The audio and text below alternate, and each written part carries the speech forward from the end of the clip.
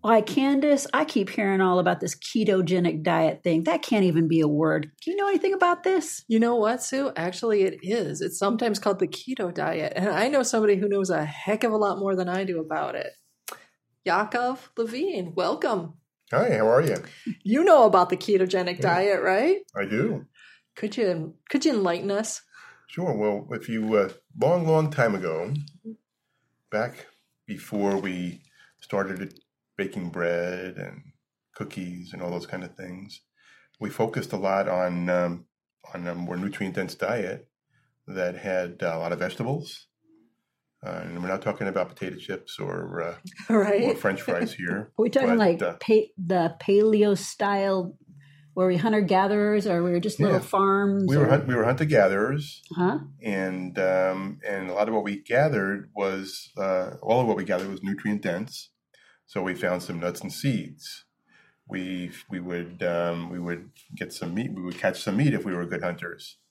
We would catch some fish. And common denominator in all those kind of nutrients, food sources, is they all have a good amount of fat. Mm-hmm. And so we're fat burners. We're using fat for energy. And back then, of course, we didn't have heart disease or diabetes or arthritis or any of the other itises, because we didn't have anything that was causing inflammation in our body. Now, maybe we might got eaten by a saber-toothed tiger. That sounds like a definite so that would downside. shorten your life. You'd be really healthy when you die. So it'd be a really good meal for that. Nice and delicious. Tiger. Yeah, you can't always think about yourself. So these days it's very popular to try to emulate that diet. A lot of folks will transitionally will try a Paleolithic diet, a paleo diet, which I would describe. Some people describe that, that's a high protein, high fat diet, and pretty extreme. And how a true paleo diet would be described would be a lot of vegetables.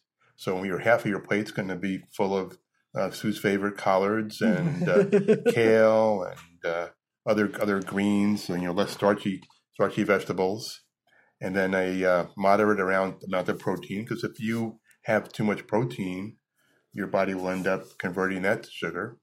So I've heard varying amounts of what's a right size serving of protein. Is your 12-ounce steak, it seems like, is that a right serving? That's a lot of protein, so maybe a 4-ounce. We look at, if you're looking at your, everybody that's listening, let's look at the palm of your hand.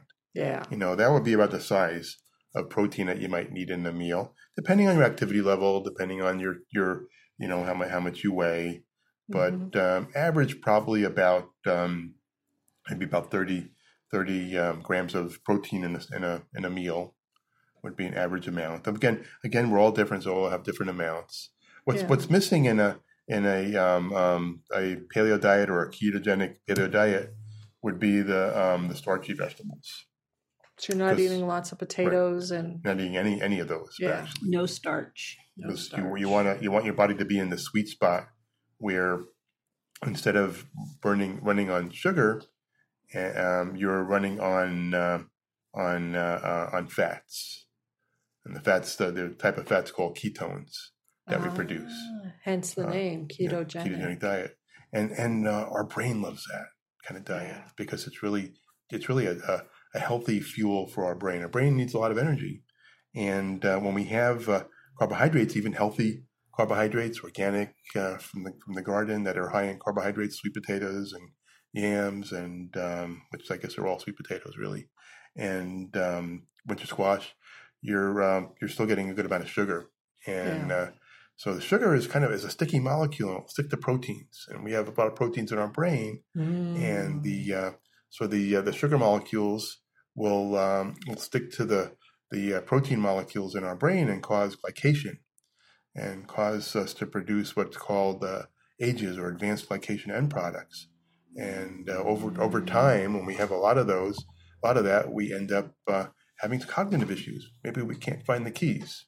Maybe we lose them permanently. Maybe we don't know what to do with our shoes. Back when we were hunter-gatherers and eating that fat-based diet, we didn't have issues with cognition. Right. and focus.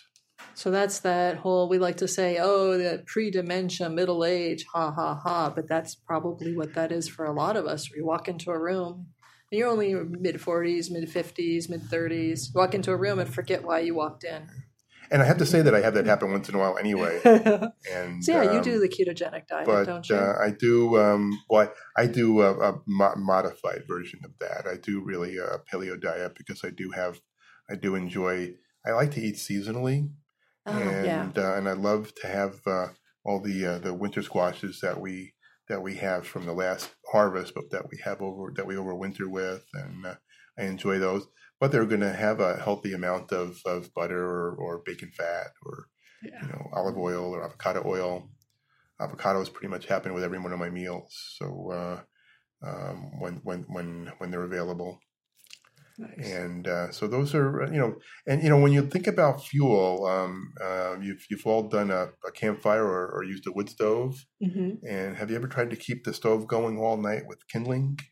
Oh, yeah. With kindling, that doesn't work well. Right, you're standing there and you're just putting kindling in, and the other option is to put that log in.